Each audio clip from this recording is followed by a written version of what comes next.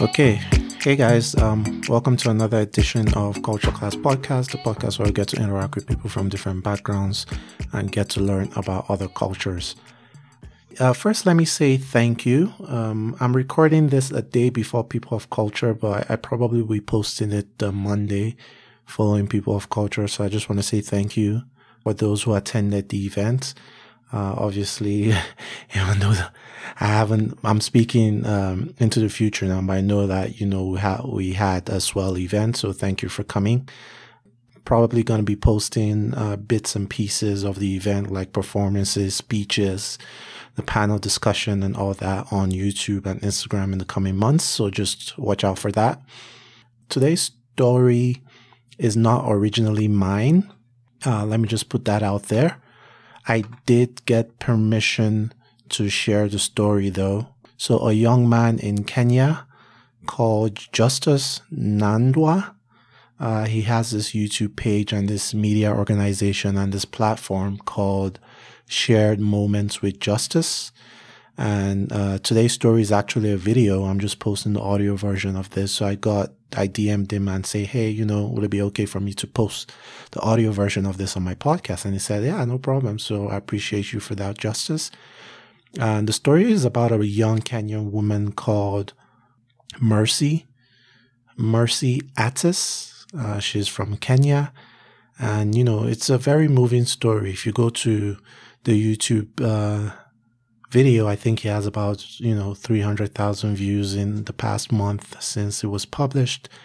And, she lost her mom and brother, in quick succession in the span of, a few weeks or a few months.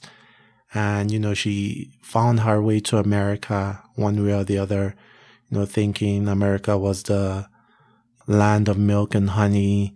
And yes, I agree that America does provide, a lot of opportunities that other emerging countries or do not necessarily provide, but America is not necessarily the end all be all. And her story, I really resonated with it because she came here for school originally. She eventually had to drop out of school because she couldn't afford her tuition. And, she eventually got into like some form of prostitution. She was forced into it. And she caught an arson charge. She caught an arson charge because two of her co-workers or two people she knew were making fun of her dead father.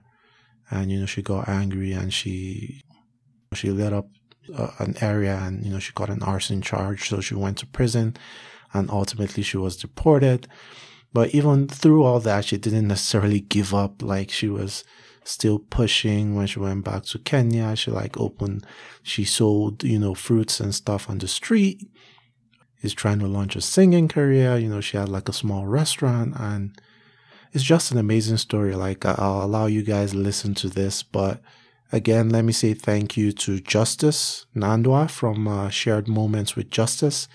And this story is about a young Kenyan woman called Mercy Attis who had an impression of America, came here, it didn't work out for her, she was deported, and she's trying to find her way back. And like the title says, I suffered enough in America. Enjoy.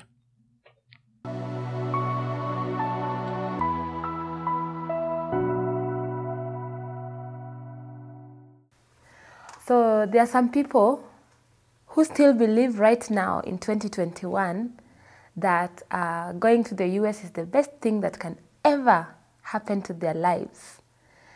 And they just think that if you go to the US, then you're definitely going to be, somebody big and there will be no more sorrows, no more worries, no more struggles, no more suffering, no more pain. Like it's the land of opportunity flowing with milk and honey. And I'm not trying to discourage you by any means. I just want to tell you that when you first arrive in the US, there is that excitement, and then reality very quickly sets in. For me, when I was on the aeroplane, I was like, oh my God, I'm going to bring all my family to America, and I will never come back to Kenya. I honestly thought I would never ever come back to Kenya, and I will never board a matatu again. I will never get on a motorbike, and I'm going to drive a big car. I'm going to get married to a white man. And the very first culture shock happens in the aeroplane, right in the aeroplane, even before I arrive, because everything they're serving me with, I've never seen it. I was in Fly Emirates with, it's an Arabian airline. And the first culture shock is like, what is this? I've never seen it before. And so I just had to travel hungry the whole time.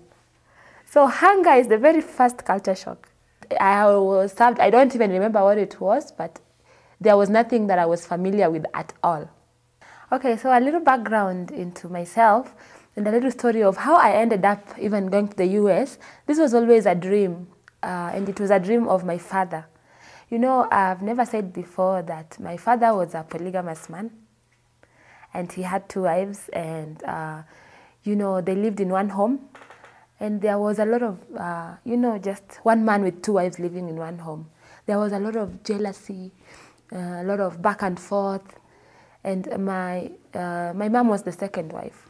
And the first wife always mocked my mom, saying, all your kids are going to America, all your kids are going to America, and my kids are just staying in Kenya, my kids are paying their school fees.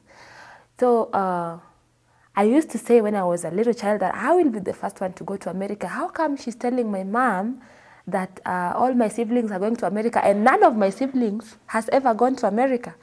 So from a very young child, I used to say whenever my mom was insulted, I would be like, okay, this is America, I'm the first one who will go there.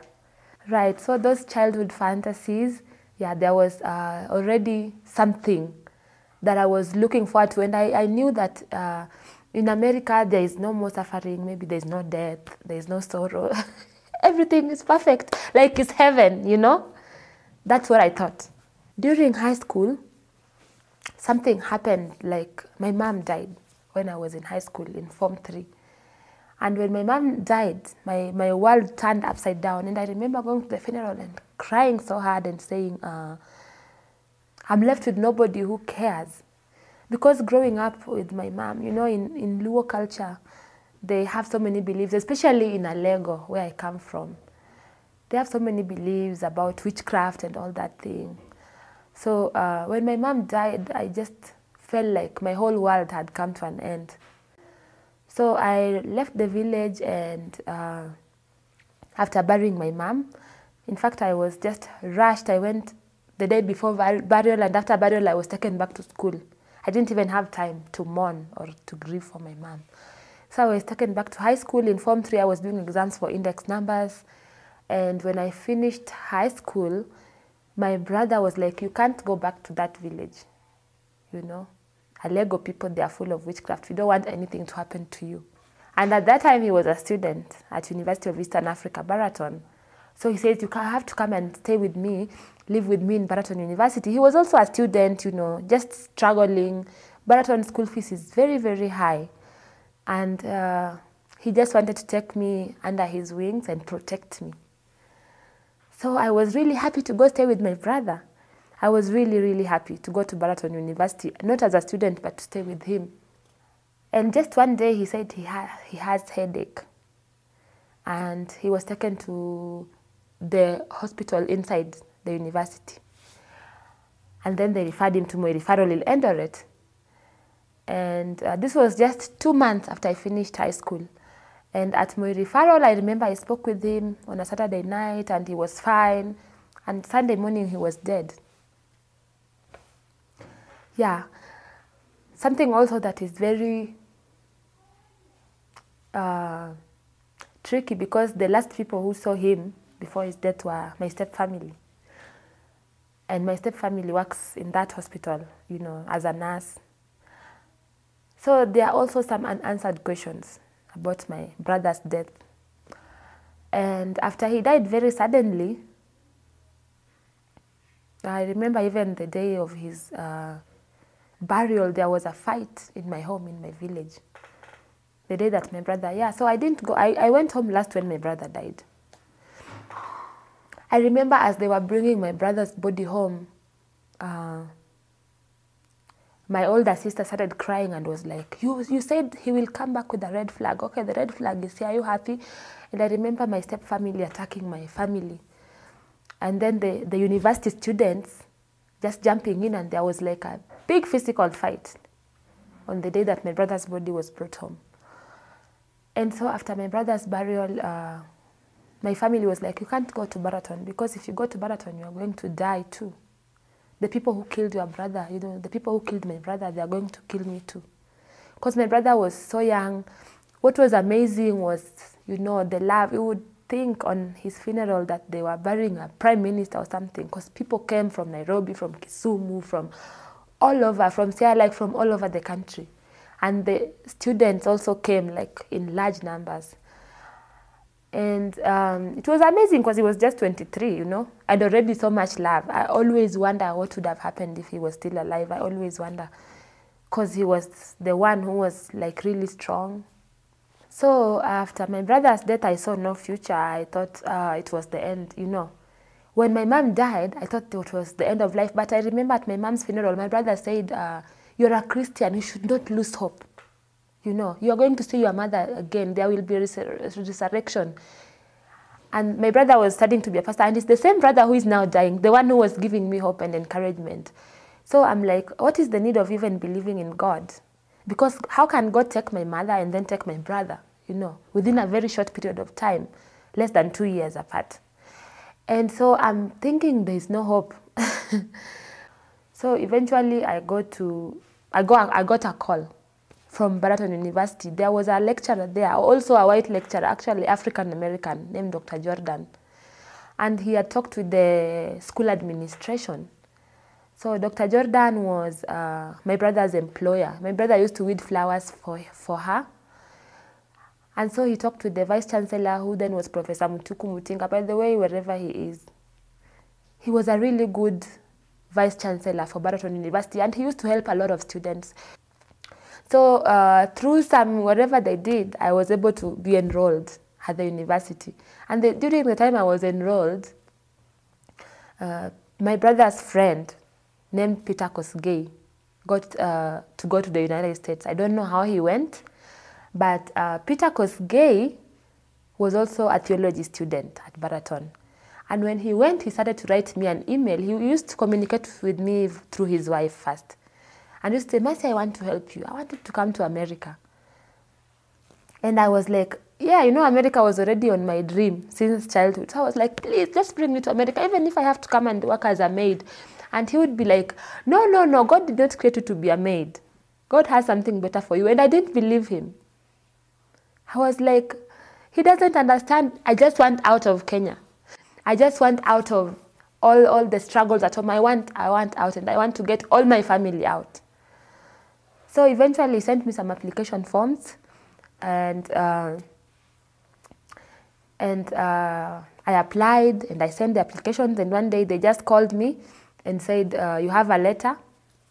And it was the best letter I ever read, that I had a full scholarship to study in the US. My joy was beyond me. Just a broke student, in Baraton they have boarders and they scholars, so I remember just being really, really, really, really, really, really happy. So I just started my course at Baraton University, and here I am getting an opportunity to go to America on a full scholarship. So you can imagine how happy I was. But I didn't even have bus fare to go to Nairobi from Eldoret. I eventually asked for some fare. I went to Nairobi, and in Nairobi, I'm looking for a passport.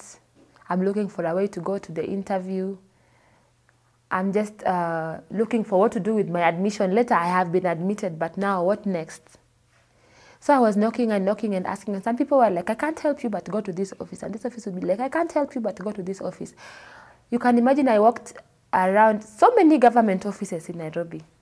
Eventually, somebody directed me to go to the immigration office. So I went to the immigration office in Nairobi, and I met there a guy named Isaiah Otieno. And Isaiah talked with his boss. His boss then was the Minister of Foreign Affairs. I believe that's correct, yeah. And so when he had my story. I just told him I got a scholarship to go to America, but I don't have a passport, I don't have a visa, I don't know what to do. And I told him briefly my history. My mom died. My dad was alive but very old. My mom was the second wife of my dad. So my dad is alive but he's very old and retired and he has no money. And I just need help. And I remember that he just held my hands. It was like a miracle. He took me to Nyayo House. I don't know, maybe that time it wasn't even Nyayo House, but he took me to the passport office. They took my photos and he told me to come tomorrow. The next day when I went, they had my passport. I didn't pay a dime for my passport. So now they were trying to book for me an appointment because there was a very short time where I was supposed to report. And all the appointments were booked at the American Embassy.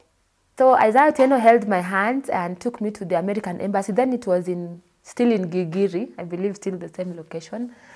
So I just hear, Marcelino Nyango, window 6, is the African American lady. And I'm like, damn, I'm not getting a visa. And then I just composed myself and I said, hi, madam.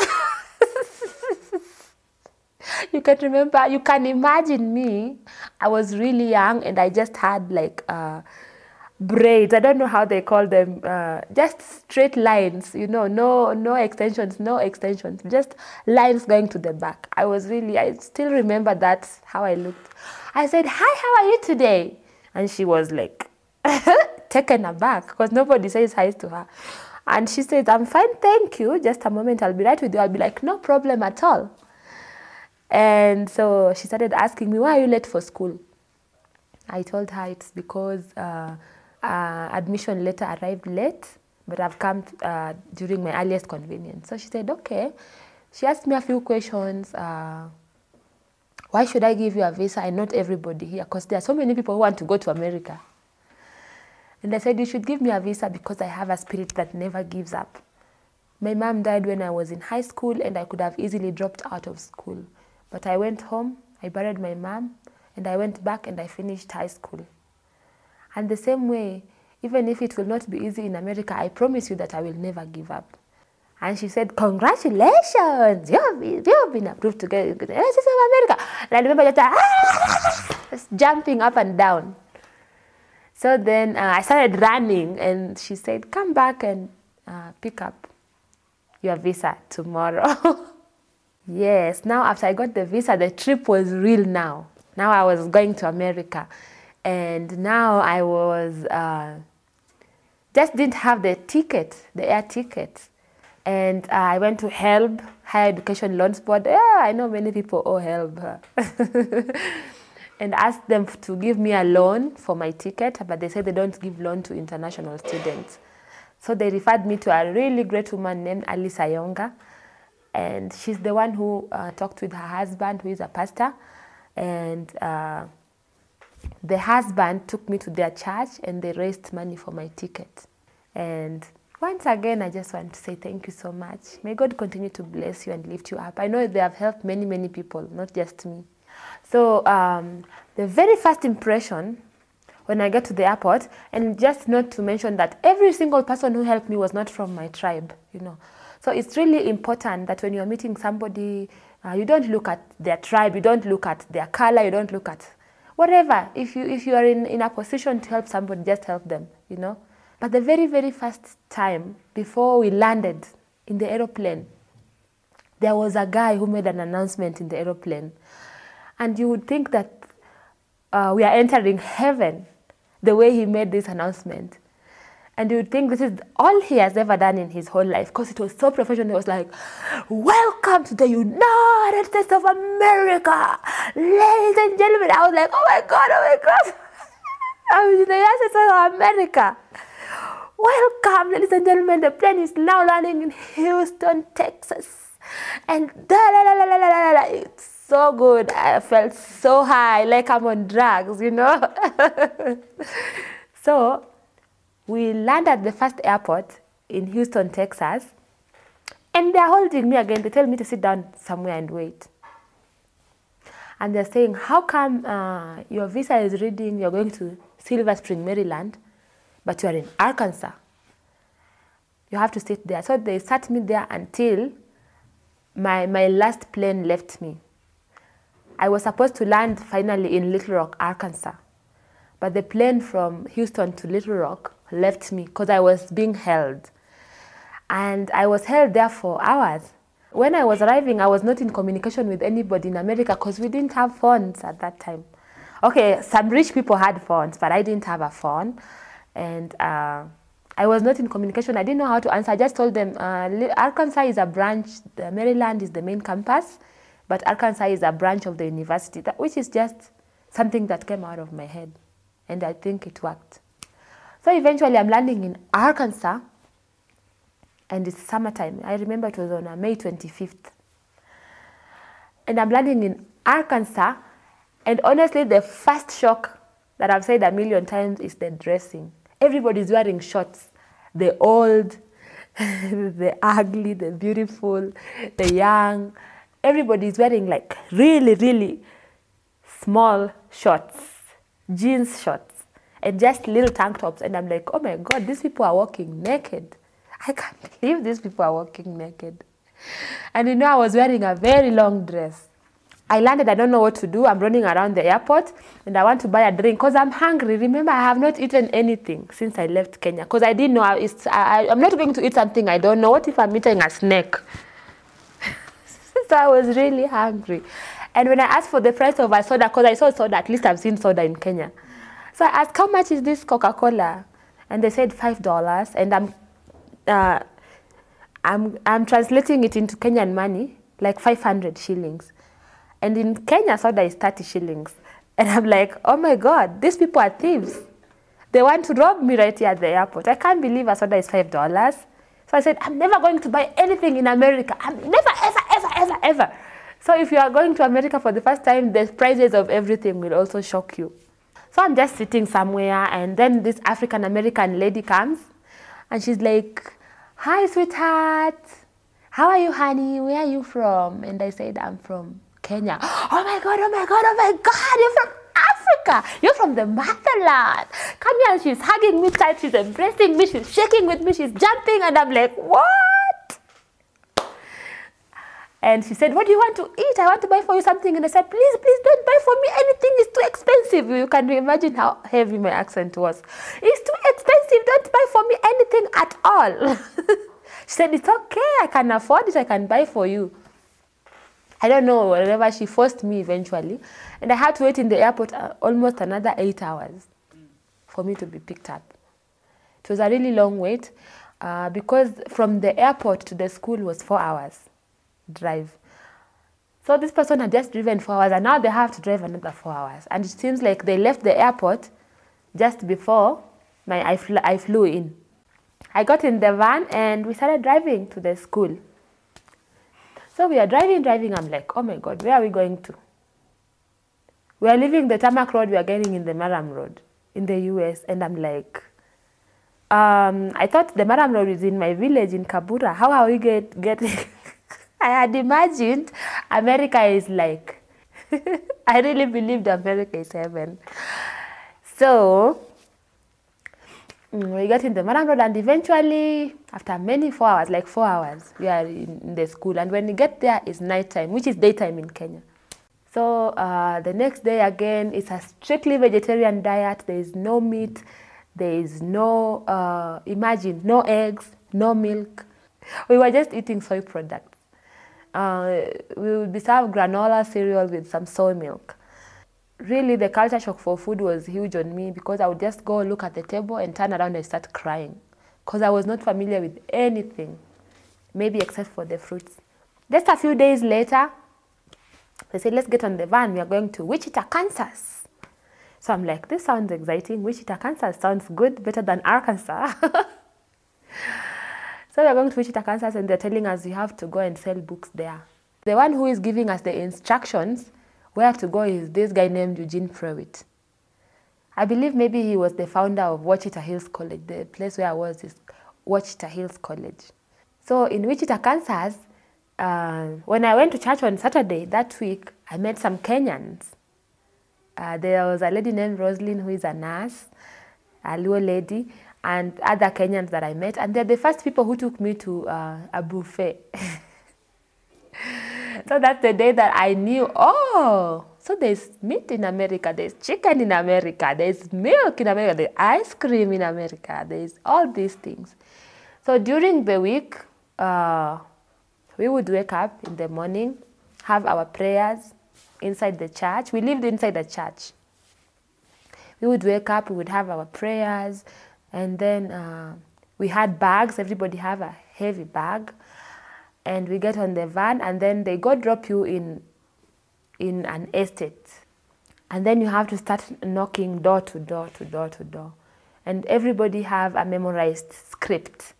So we would go like this: "Hi, my name is Mercy. I'm a student working my way through school. Instead of junk food or magazines, we decided to offer something more lasting. Desire of Ages talks about the life of Jesus from the time he was born to the time he died. It talks about his ministry here on earth and how he healed the sick, how he raised the dead, how he made the blind to see, and then we go to the next book. Choices offers the latest information in healthy cooking. They are food that you can prepare in 30 minutes or less. So it's a long strict script. And sometimes I would recite my whole script. And then the customer would be like, "Excuse me, what did you just say?" After taking like 5 minutes, because my accent was really, really, really heavy. And another challenge I faced was the dogs. You know, those white people, the dogs are like human beings. And I was so scared of dogs. So when I would just be like, "Oh my God, today I'm dead." I was so scared of their dogs. But their dogs, you have to like pet them. So if you're going to America, you have to pet them and talk to them like a human being and be like, "Hi, cutie, what's your name?" And touch them everywhere. So I had to learn to be friendly with the dogs. And then I had to learn to speak with their accent. So they would train me. They would put me aside. You don't say water, I say water. Okay? My name is Mercy, not Mercy. So I had to really learn to speak. So I sold books the whole time at summertime. Some people would be like, "No, I'm sorry, I don't want your book, but I'll give you here a $20 donation." And if you gave the Eugene Prewitt $20 donation, he would not give you anything. So if I got a donation, I would just pocket it, send it home or something like that. By the way, one day, I got a chance to call Kenya, you know. I think it's the first time I was calling Kenya from America since I had arrived. So this white woman, she gave me her phone. She said, "Okay, you want to talk to your family?" It was on a Saturday, yeah, after church. Yes, I want to talk to my family. Here's the phone. And she said, "You can talk as long as you want." So I started calling my sister. I talk with my sister. I said like 1 hour. I called my brother. I talk with my brother. I called somebody. I talk with somebody. Wait until the phone bill came. When the phone bill came, this white woman came like, "This African girl, she used my phone. The phone bill is over $500. I don't remember exactly how much it was, but it was a lot of money. I said, "But she gave me the phone. She told me to just call for as long as I like." Oh my goodness, it was so high. I kept selling books door to door for many months, say the whole summertime. I arrived in May, so we sold books all the way until September, the end of summer. So one day I had a really, really huge breakdown when I was selling books. And this was because one of the guys, I think the guy from Mexico, said I smell. And I really, really, really cried. Like, it affected me so much. I cried. I went, like I wanted to kill myself. I was like, "Just take me back to Kenya. Please, please, please." Like, I was so embarrassed. I cried so hard. And one of the ladies who was selling books door to door with us, her dad was a doctor. Yeah? So she called her dad and she said, "You know, this lady from Kenya, you know, somebody said that she smells." And the dad said, "Okay, it's the change in, if it is true, it could be the change in food, the food you're not used to. It could be the change in climate. It could be the change in so many things, but it's almost normal. If you're coming from a whole different continent to a whole different continent with different climate and all that thing." And That is one of the days that I really, really wanted out. I really wanted to come back to Africa, despite the witchcraft, whatever. I wanted home. Anyway, the ladies really helped me. The lady that the dad was a doctor. She helped me. She bought me deodorant. And, okay, after summer, we went back to the school. The school in quotes. Let me just say in plain and simple language that I was scammed. I was lied to. I was misled. I was taken an advantage of. Let me just say plain and clear, like I've never said before, that Eugene Pruitt was using poor people from third world countries for his own interest, saying that you're selling books to go to school, but actually you're selling books for his own profit. Because he would take the money and he would never even pay us anything. There was no salary. They just said the money will be used for school fees. I don't understand this program. I believe that eventually the immigration did shut it down for international students. But we never lived there in the school. We just always lived inside the churches. We slept in the sleeping bags. He never gave us lunch. During the lunchtime, he would take his wife, Heidi, I remember all their names, and they would go eat somewhere, you know, very fancy and leave us hungry. I remember that I just used to eat, I used to cook white rice every morning. So that is what I ate, white rice for lunch for almost a year. Plain white rice with nothing, no soup, nothing. So this guy, Eugene Pruitt, was just using us. One day I met a missionary lady. I tried to sell books to her at the Baptist church, and the lady said, you don't look okay. You have to tell me what is wrong.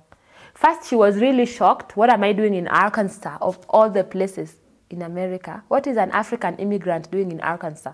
Because Arkansas is like for really white racists.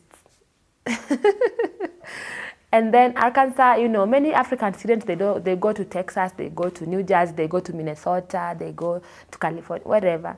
Nobody comes to Arkansas. So, as much as I tried to tell her, I'm okay, she insisted that you have to tell me you are not okay. So she's the one who stole me from Wichita Hills, from the church, and she took me to live in her house. And I stayed with her for a while, until one day she kicked me out. So this lady, the missionary lady, she used to go to work and her husband used to go to work. I used to go to school. So they used to give me their computer, chat freely. In their computer, I believe that sometimes maybe I used to visit dating sites, you know, because I had gotten this notion that if you marry an American, you get a green card. Yes, and if you get a green card, then you become a citizen. I believe I was, even if I wasn't. I've never really understood, but I remember that pornography popped up in the computer. So I don't know if it popped up because of the website I was visiting or if it popped up because somebody else used to watch pornography on this computer. Because to me, coming from Kabura village, honestly, we had no computers. And honestly, I had never even seen or imagined that pornography exists. I had never seen it. And when it popped up, just like I was a teenager, it was very normal for me to click and see, what? You know, out of curiosity, I clicked on it. I'm not going to lie. I clicked on the pornography.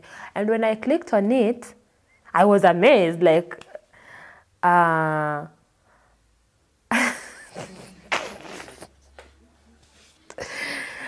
only thing that happened is that when I clicked on pornography, many windows started popping up. So when I clicked on this, this was popping up, and this was popping up, and this was popping up, and so the whole computer got infected with the pornography virus. So when I tried to close it, more were popping up. When I tried to close it, there was even more and more and more and more and more, until the whole computer was just pornography, here and here, like 1 million windows. So I tried to turn the computer off, you know, I tried to restart it, I tried to do everything, but the more I opened, the more they got even more and more and more and more and more. So when they came back, I had turned the computer off. When they turned the computer on, it was just pornography, pornography, pornography, pornography, pornography everywhere. And they were like, is this what you are doing here? And I said, I'm sorry, but I didn't open. Yes, you did. Yes, you opened it. And I said, it just popped up. I never. Yes, you have seen it. This is what you are doing here. So they just kicked me out on the streets to nowhere. Yeah, so at this time, I had lost my relationship with the Eugene Prewitt, who brought me to America. The Peter Kosgei, the Kalenjin pastor who had brought me here, was living in another state. He was living in Minnesota. And he only called me the first day when I arrived in the US. And then he had never called me again, because I had no phone anyway. So I've lost 3 relationships. I don't have any relationship with Kosgei. I don't have a relationship with the Eugene Prewitt, and I don't have a relationship with the missionary people who had adopted me now. They had actually raised money for me to register at Northwest Arkansas Community College. So I'm in school, but you know, in Arkansas, there are no buses, there are no trains. It's just like a village. And the school is very far away. So I can't even get to school. So I go out here on the streets on my own. And I'm a lady, I'm very young. And I'm black in a white country, in a white state. Eventually, I met another Kenyan lady. And this Kenyan lady said, you're from Kenya, come stay with me, you know. And when I went to stay with her, she was now actually practicing what I had seen. She would bring different men to her house and have sex with them in front of me. And I was still a virgin.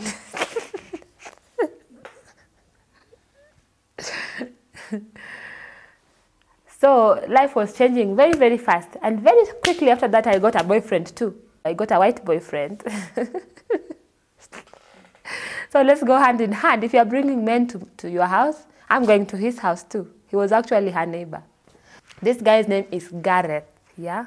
Gareth played a very important role of my life in America, because Gareth he's the one who introduced me to American food like McDonald's, how to eat burgers and French fries. And he taught me about their holidays, Thanksgiving, and their culture. And he was not a bad guy. He was actually a really nice guy. He took me to his mom's house, and I would meet their dogs. I would get used now to the pets that I was scared of. And later, I just decided to relocate. Actually, before I relocated, another woman adopted me again. Peggy. Peggy found me walking on the snow to the college. And she gave me a ride. And she told me they don't have kids, her and her husband, and they want me to stay in their house. And so I stayed with Peggy.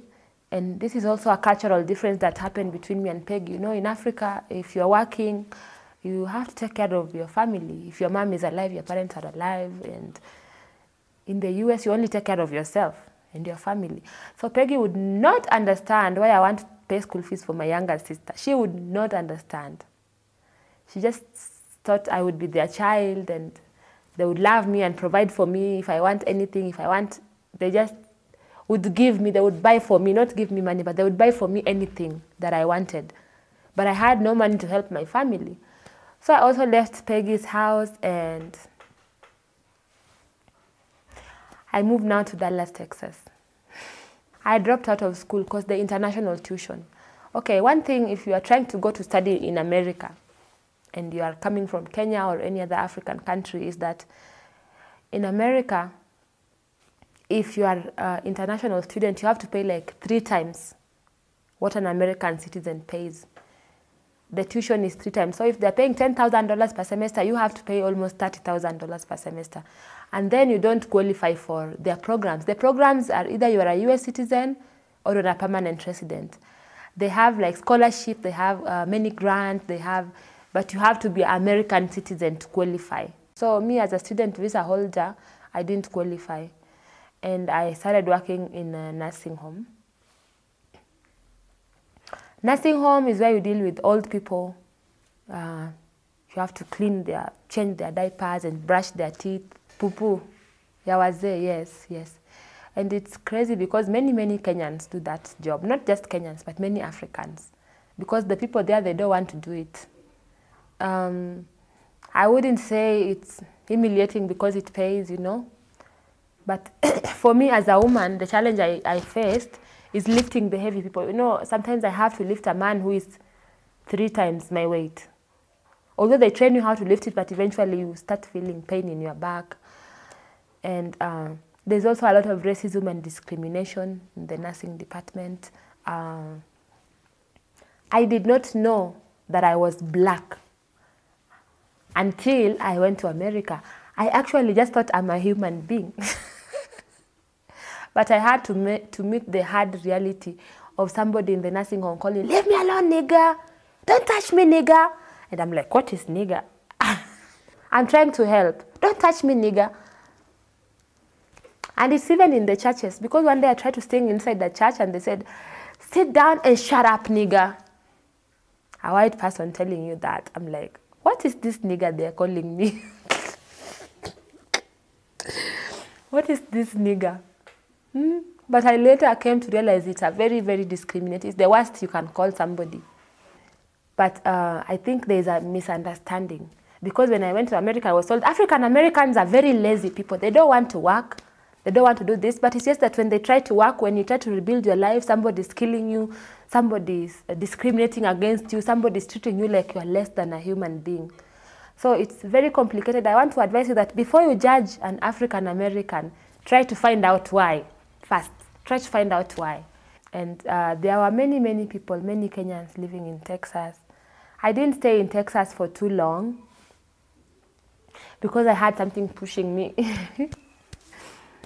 I had something pushing me to be bigger and greater. And the love that Kenyans are supposed to have in a foreign country is not as strong as the one from Nigerians. You know, Nigerians, when they go to America, they really hold each other's hands. And I just wish somebody would have held my hand. You know, somebody would have known that I'm just here alone. I don't have family in America. I just wish somebody from All Nations SDA Church, you know, would have shown me the way. This is what you're supposed to do. This is how you're supposed to get permanent resident. You're supposed to do this. I don't move from state to state. You know, I really wish that the love between Kenyans would be stronger, that we would be more united and we would help the newcomers. So one of the biggest mistakes that I made as a young person was moving from one state to another, to another, to another. If you're in America, it's better that you stay in one place and you hang on to one job. Like I had the nursing home job, I would have just hung on to that job. But as a young person, I was chasing for some even bigger dreams. Yes, it's okay to dream, but that's one mistake that I made. I was also getting a lot of influence on now putting really, we've seen people with really, really, really long nails that reach here. Now I was getting Americanized. And when I was putting really, really long nails like this, I was giving a message that I'm a prostitute, you know, when I'm not. And I was inviting men to come and take advantage of me. So I should have remained simple, and I want to advise you, you know, if you are coming from the village, I don't say remain a village girl, but don't get so influenced so fast, you know. My ears were not even pierced. Wearing earrings, I want to now wear earrings, and I want to be fake. I want fake hair because people have fake hair. I want fake nails and fake everything. That just invited doors for men to take advantage of me. For men to take advantage of me and to use me and to dump me. I'm thinking, okay, I've met, you know, a boyfriend. You know, if you are raised in the village, you are raised that you meet one man and you get married and that's your husband. And that's it. And so I'm meeting maybe a guy. Maybe I'm thinking, oh, this is a Kenyan guy. In fact, there was a Kenyan guy that I met. And I really thought also, after Gareth, he's really serious and he wants marriage. But no, just a week later, he was with another white woman. So those are things that would really break my heart. Because I was thinking, okay, I want to get married, I want to settle, but no, they're not thinking like that. Out of this desperation, I was looking for something I couldn't find. I thought I was looking for Kenyans, but when I found Kenyans, they didn't welcome me. So I had to go look for something else. I I wasn't finding something that I was looking for. So I moved again from Dallas to New Jersey after a very short time. And I'm moving to New Jersey to pursue my dreams. And I lived in New Jersey with another lady from also Kenya, Kalenjin lady. And she was nice. She was nice. And I would go to New York to do modeling. But then again, she recently called me, by the way. And she said she feels like she didn't give me the best that she could have in my situation. At this moment, I've been in America just less than 2 years, and I've already moved all these states. In fact, my visa is not even expired yet. When I left North Brunswick, New Jersey, and I relocated to California, that is when everything fell apart. I was living to California because I knew I want to be a star. I want to be an actress. I want to be in the big movies. I want to be singing. My first arrival at Hollywood was shock because I thought I would see all the stars, you know, the Beyonce walking and Lupita Nyong'o. I just thought, you know, you would see many stars, Brad Pitt.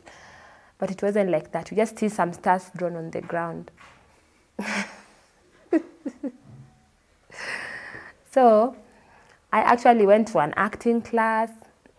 I now stopped working in the nursing home because I was now like, I want to be a star. I worked in the nursing home for a while. I was now doing home health care where I would go and live with a patient in their house and help them with everything that they need.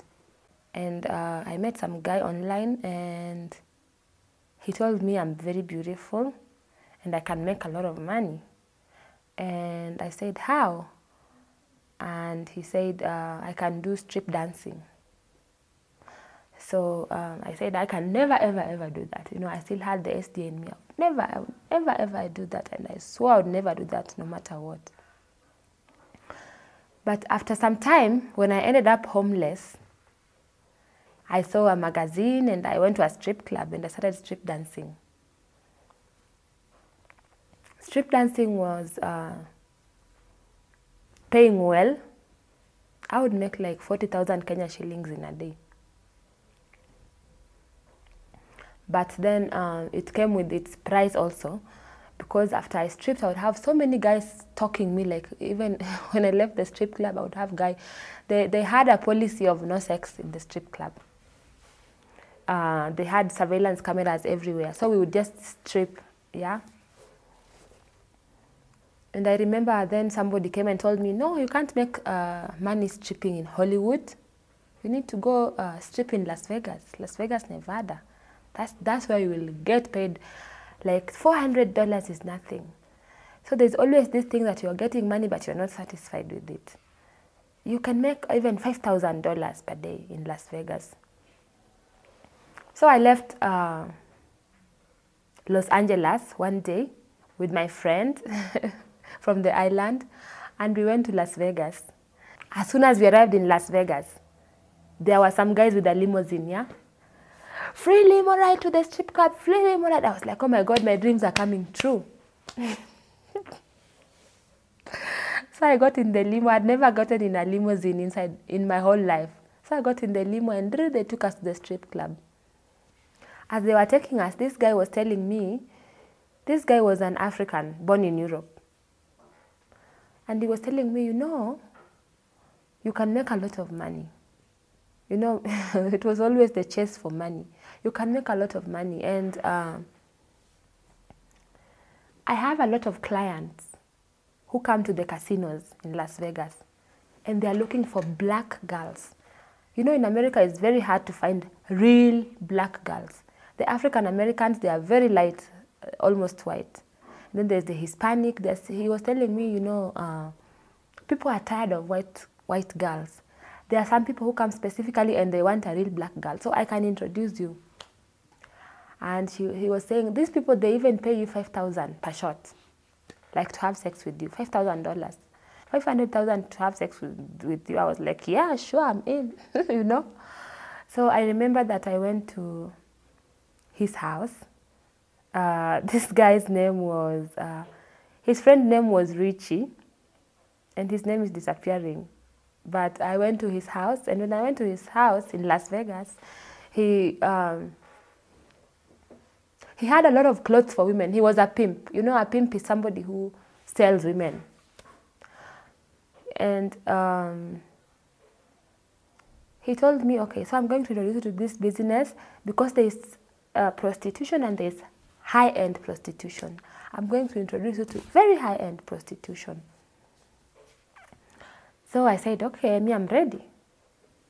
And he gave me clothes, very beautiful clothes. He took me to the salon. He did my hair. He said he did my hair in a simple ponytail. And he gave me some perfumes from Victoria's Secret. And he dressed me. He said, high-end prostitutes, they don't dress shaggy. They dress like normal people.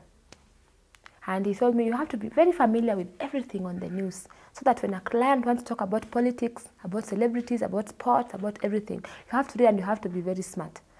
So I remember that the whole day, this guy was taking me around Las Vegas, and he was just, Las Vegas, by the way, is beautiful. It's beautiful. He was taking me to very high-end clubs, and he's saying, when you get here in this club, what you have to do is just, you sit and you smile. And because you don't drink, you just can order some water and put it in a glass and pretend that you are drinking. So it was now time to go put action into practice.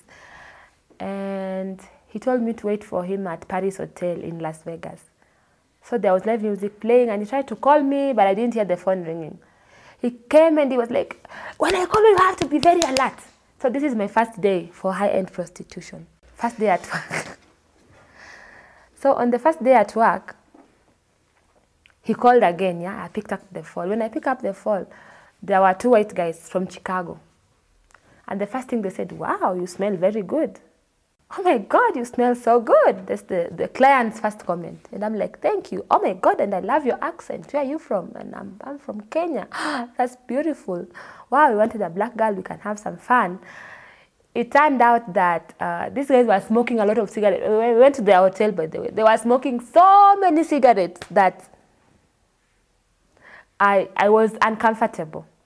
They were asking me, what is your price? I said, $5,000. They laughed at me. They were like, who's going to pay you $5,000? And as we were still talking, the pimp was calling again. Hello, where are you? There's another client. You're supposed to go inside, have sex, get your money, get out. There's no time for discussion. There's no time for nothing. Yeah? And you know I'm a village girl. How am I going to go? And they wanted me to have sex with them, two guys. Yeah? Two guys at the same time. I said, that's something I cannot do. So when, what is his name, is Ray or what? These guys, when they had the pimp was calling, they were scared. They said, you have to go right now. You know, we didn't even have sex. They said, you have to go right now because these pimp people, they are bad. They can kill, they can shoot and kill us right now. So I went back to the pimp. I was like, where's the money? There's no money. You can't be serious. Huh? You didn't even turn out that trick. It's called turning a trick when you manage to nini. Okay, so the second time, he called me, I didn't pick up. He said, okay, you have to go home and rest. We'll bring you back tomorrow. But the next morning, his friend Richie came and started insulting me. He was like, you have to go now. You have to get out of my friend's house. You can't even turn a trick. What is wrong with you? Huh? You're useless. You're not helping us with anything. And it was just the second day. I stayed with this guy one day until he wanted to rape me.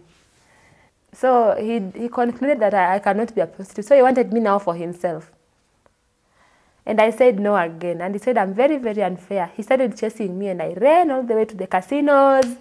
And what is interesting is that the same day, I said I'm going to practice because I didn't even have now bus fare to go back to California. I have no house in Las Vegas, but in California, I'm living in a homeless shelter. So I said, I have to turn a trick now so that I can get my bus fare back to California. So I remember that I went to, again, Paris Hotel in Las Vegas. And there was a white guy there. And I said, excuse me, can I sit next to you? He said, no problem at all. He was so drunk. He had a tattoo called In Bob We Trust. Anyway, Bob ended up promising me that he's going to take me to New York and he's going to make me a movie star and A, B, C, D, E, F, G, H. You can imagine all the lies. I went back to California, and that is when I got arrested now. So I was a volunteer for Barack Obama campaign, yeah? The very first campaign was 2008. But I used to not to want to anybody to know that the situation that I was in. You know, this thing called pride. We Luo people are so bad with something called pride. During Barack Obama campaign, I met a lot of people who could help me, but I was simply too proud to tell them what I was going through.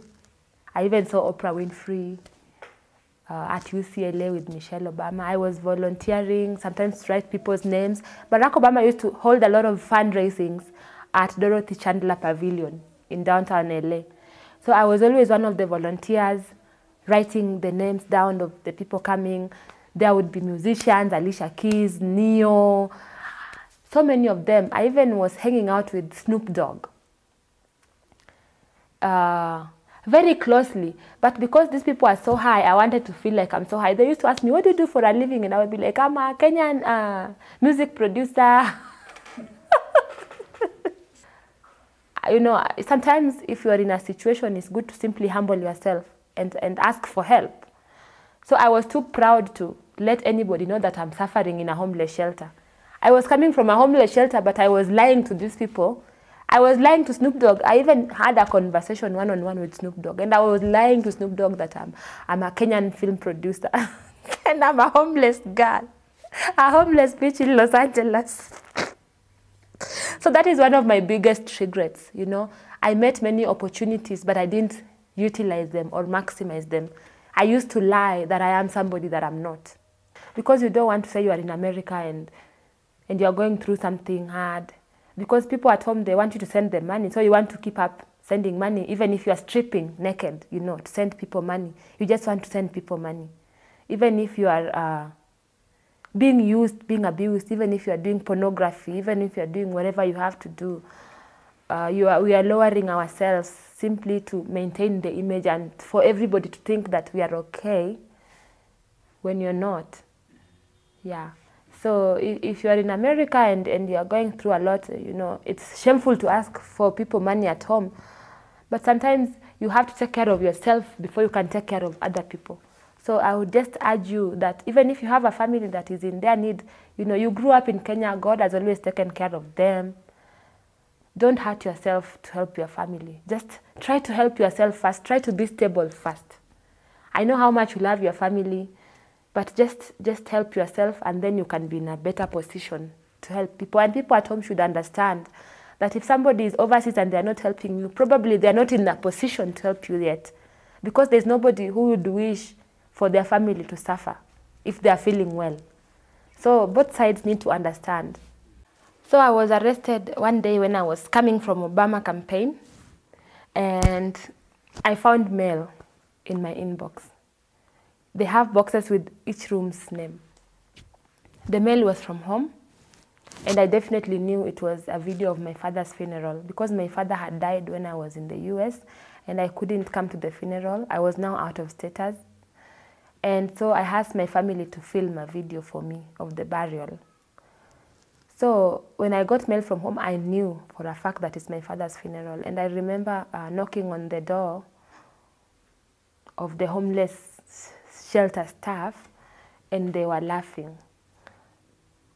This is what really hurt me the most. This is what made me do what I did.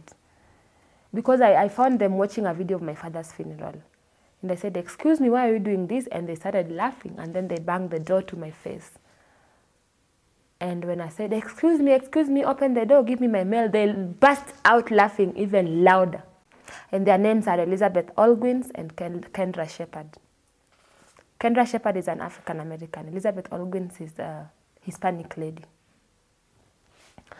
So the laughter is what irritated me, and I took the charcoal lighter fluid and I poured it on the carpet. The reason why I poured this charcoal lighter fluid on the carpet was to get their attention, to get out and give me my mail. Because when I was banging the door, it was funny and they were laughing. They were laughing at my father being buried. So I didn't light the charcoal lighter fluid to kill people or to burn. I wanted to get their attention. You know, in African culture, fire was a form of communication. And so in my head and my mind, I wanted to communicate a message, get out and give me my mail. So they got out, they turned the fire off with a sweatshirt. I wish I brought my police reports. They have been brought to me in my Nairobi house. I have them now in the house in Nairobi.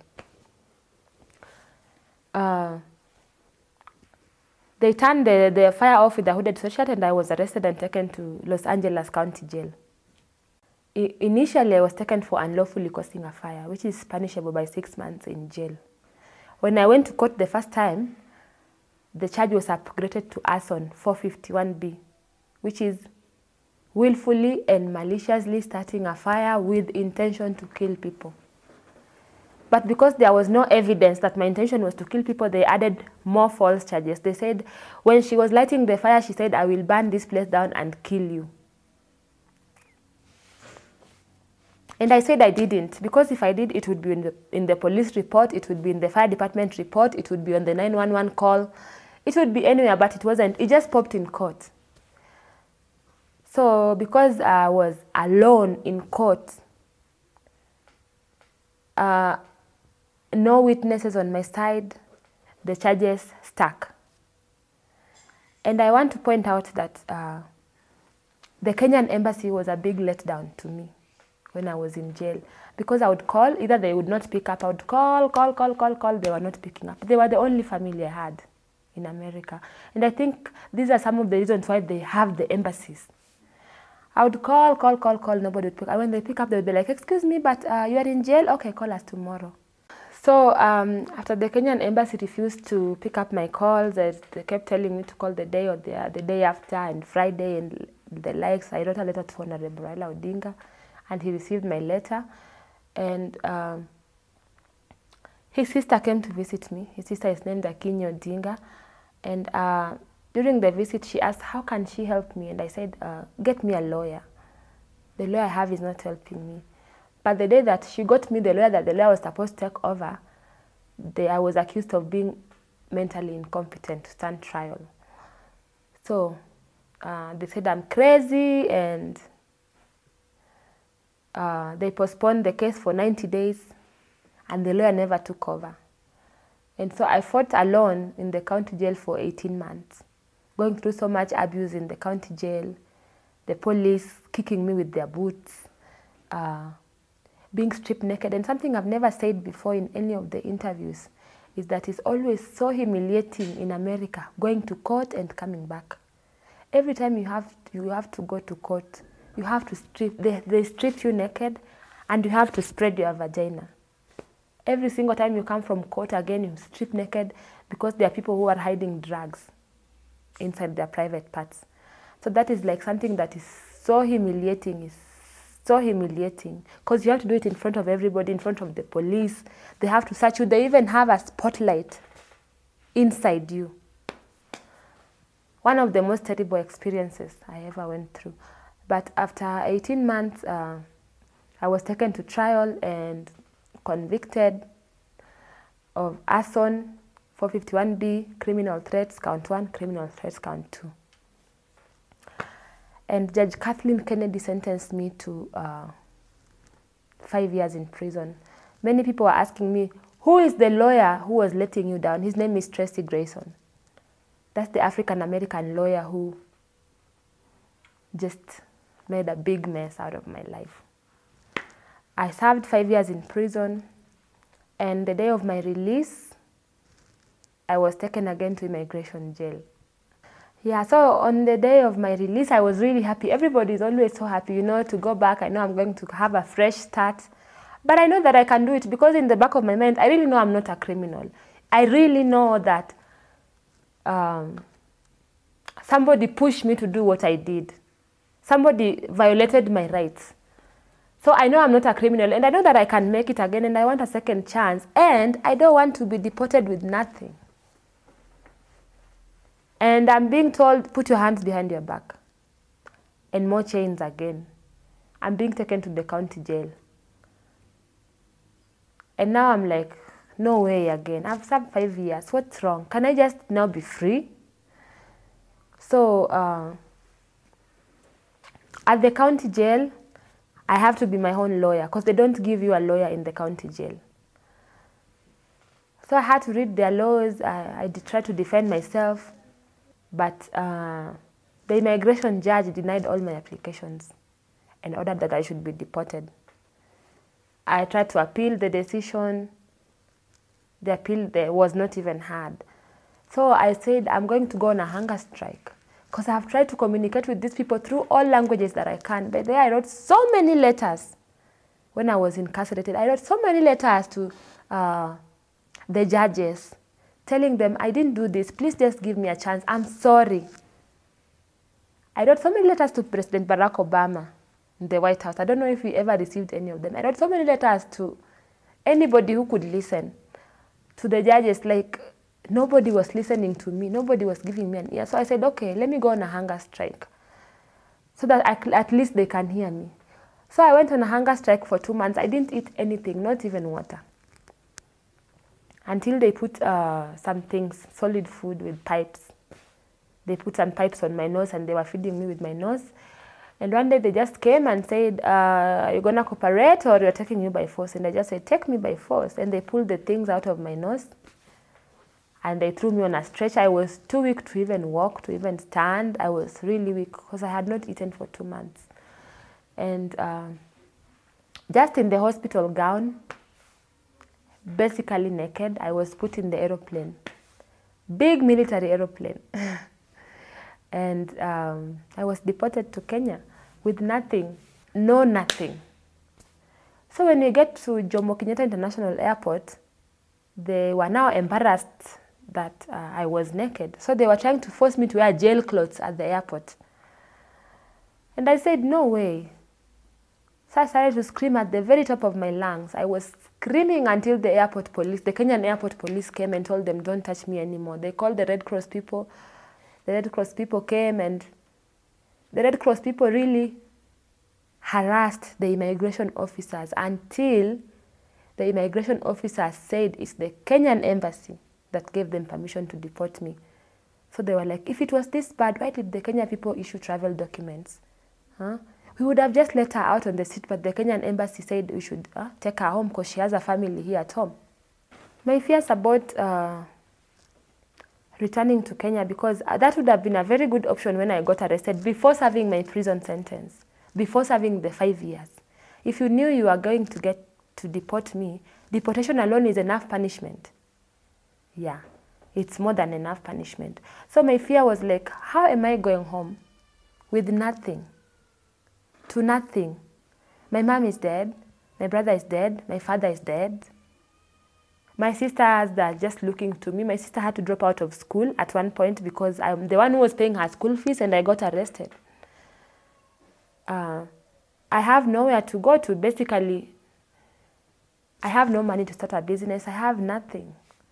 So that was my biggest fear, you know, coming back to Kenya with nothing. Nobody wants to come back home with nothing. I was taken to Mater Hospital and my brother came. By the way, when he arrived, he thought I was dead. He was crying because I was covered with a white bed sheet all the way over my face. So my brother was crying and I just opened the bed sheet. I was very weak, but I was not dead, obviously. I opened the bed sheet and I said, Ben, I'm not dead. I'm alive. So he stopped crying and I just told him to give me some fish. And after that, I went to his house. And I stayed with him for a while. And then I went to the village to stay with my oldest sister. And they just wanted me to go back and finish school. You know, I never finished university education. But I was like, I want my own income. I don't want to be a student now. You know, I'm approaching my 30s. So I just went to Mombasa to hustle. I went to start selling water on the streets, on Mama Ngina Street. And I would tell people on Mama Ngina, I used to be in America. People would be like, you're lying, no way. Because in Mama Ngina, I didn't even have 10 shillings to buy a banana.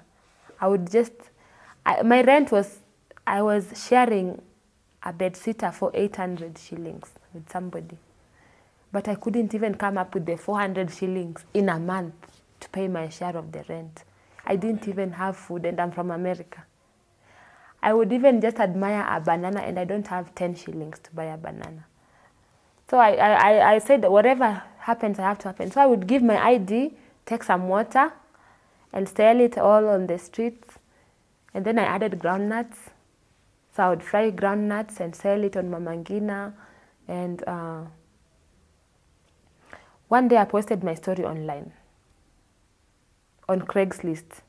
Yeah, you remember Craigslist is an American website that is also in Kenya.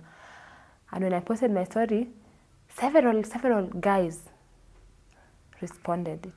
I posted it like on a dating session. Many white people responded. And I responded to this one guy who was an American in the country. And he said he was living at 4 Points Hotel on Hurlingham, if I can go meet him there. So I went from Mombasa, where I was selling water, and I went to meet him. Okay, when I went to meet Ken, the first question he asked me was, why were you arrested? Because in the story, I didn't indicate why I was arrested. And I just told him I was arrested for arson.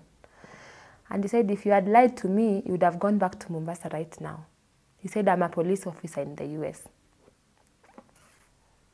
And I said, if you're a police officer in the US, then why do you want me, you know? I'm a terrorist in your country. Why do you want to even meet me? And Ken said that I've been a police officer for over 20 years, and I've read everything that was in your court reports. And I wanted to meet you because I know those things are not necessarily true. I know how we write reports, and I know that you're not who they are saying you are. So that's why I wanted to meet you, because I know everything there is not true, because I have written similar reports for people. I know how we treat black people in my country. So Ken is the one who started to change my life a little bit. He rented for me a house, he opened for me a small place, small restaurant in Dagoretti Corner. And is when my life started to change a little bit. And then Ken went back to his country and he died, heart attack. So I was back again to zero. After Ken died, you know, the white guy who was now supporting me, I got very desperate, you know. And I met a bouncer in a club, the father of my babies. I was now so desperate, like, because I tried to have a baby with Ken, but it didn't happen. And I started dating him just out of desperation. And I know I'm sharing this because many people are asking, where is your children's father, you know? And many women fall into this trap when you are desperate to just anybody that comes. So my children's father was a bouncer. As soon as he met me, he stopped working. He just now wanted to depend on me and wanted to control me and beat me. And I was like, no. So I said, I'm going to be a single mom and I'm going to raise my kids, whether you are here or you're not there. And maybe somebody's going to tell him wherever. But he's tried to come back, by the way, since I got to the limelight. Now saying I want to see my kids that you have never even sent 10 shillings to. So there is no chance at all that that we'll get back together. And if you're a woman there, you're vulnerable, maybe just because you have kids, that doesn't mean that your life is over. You can still start afresh. You can still raise your kids, you know. If you are married and you're happy, I'm very happy for you, you know. But if it doesn't work out, like for me, it didn't work out, just pick up yourself and do whatever it takes. You know, God, if you have kids, God cannot let you suffer with the kids. You will never sleep hungry. You will never go on the streets. So as I conclude this story, the biggest lesson I've learned is as long as you're breathing, as long as you're still alive, there's something that maybe, some mission that you have to accomplish. I honestly never knew that I would be the one who lived to tell my own story. I honestly believed I would die in America. Even in my head, I would plan my funeral. I would see my body being transported home. I would see the politicians now talking about my story as if they care. By the way, no politician has reached out to me, you know, no known figure. So I'm not endorsing any politician at all. But I would actually imagine my funeral. And I would imagine people saying my story and people lying, maybe I'm a criminal. So it's even a miracle that I'm alive and I'm here to tell my own stories. People ask me, why are you happy? I'm happy because I never, in my wildest dreams, thought I would tell my story. I honestly thought somebody else would be telling my story. So if you're still alive and no matter what you are going through, please just don't give up. Yeah. Just don't give up, because if God has still given you life, if you are still breathing, maybe God has a plan. Things may seem dark, like it's the end of life, but if you are still alive, don't take your life, you know, don't kill yourself. Just get up and start again, because God has a plan for you. And thanks to many, many Kenyans, by the way, through Jalango, many Kenyans contributed money to me, and I have been able to open a restaurant. So I want to welcome you, you know, to come to Motherland. You know, I named Motherland because Motherland is Africa. I hope that it can be a place of solace for everybody, whether you are big or small. I still have a long way to go, but I know that everything will be okay. And there are people who have been supporting you. If you still want to support me, yeah, feel free. I still want to pay the restaurant rent for at least 6 months, because I still need more furniture. If you want to donate for me furniture for the restaurant, I still need quite a few things. But I'm really thankful to God and to many Kenyans who have already stepped up, and I have reached this far. Actually, I never believed, and I took a while to share my story because I knew nobody would believe me. Yeah, you know, because people would just be like, you went to America, that's your own fault. You lost the opportunity. And I'm sure people would have judged me. I think what changed everything is the George Floyd story. When he was killed, people changed their perspective about America. Now people are listening. I'm just really happy. I'm happy for the support I'm receiving from many Kenyans. But people are thinking like I'm a millionaire now. No, not yet. Let's keep praying by God's grace that I will get there.